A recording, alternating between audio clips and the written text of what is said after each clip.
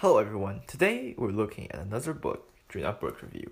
1984 is a famous social dystopian novel by writer George Orwell, whose other famous book, Animal Farm, is a major allegory for communists and the rise of Soviet Union. In 1984, Orwell described a future dystopia where the world is divided into three totalitarian states: Eurasia, East Asia, and Oceania, ruled by the English Socialist Party, or Ingolsoc. That is ruled by a leader called Big Brother, who has a rather extensive code of personality. The story took place in Oceania, where the party has created a propagandist language known as Newspeak, which is designed to limit free thought and promote the party's doctrine. It's reflecting the party's slogan: "War is peace, freedom is slavery, and ignorance is strength." Some of the most well-known slogans from this book. So the party can maintain its thought control through the thought police and continued surveillance.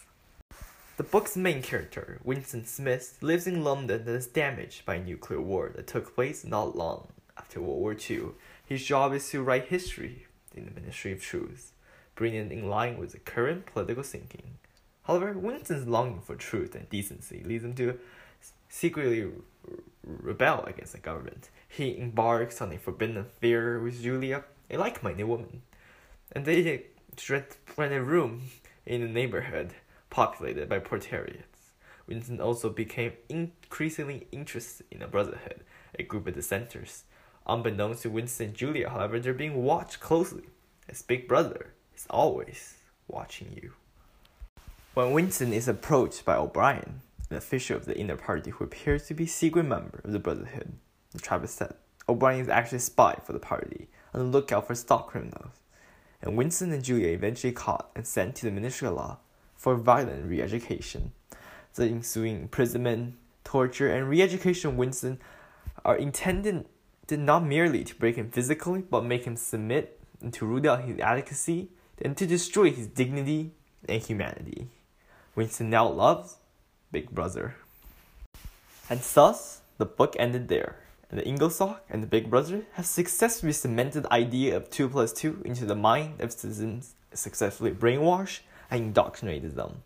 Orwell's world-famous book now seems to be epitome for any type of dystopian society, serves as a great reminder for the potential dangers of authoritarian government and society. Today, a lot of people describe certain acts by the government, or more specifically authoritarian governments like the Chinese Communist Party, as already in action or heading toward a dystoponia. And they point to books such as 1984 to describe how China or another country is moving toward this direction. However, I think Orwell's book is much more than that. Yes, it is a warning to us about the very dangers of political authoritarianism that can brainwash and indoctrinate its citizens very easily. I think its message extends beyond that. It serves to remind us of certain human indecency and necessity to address that when forming a government. Well, there we have it, folks. And that's all we have time for today's book review. Thank you for listening, and see you next time.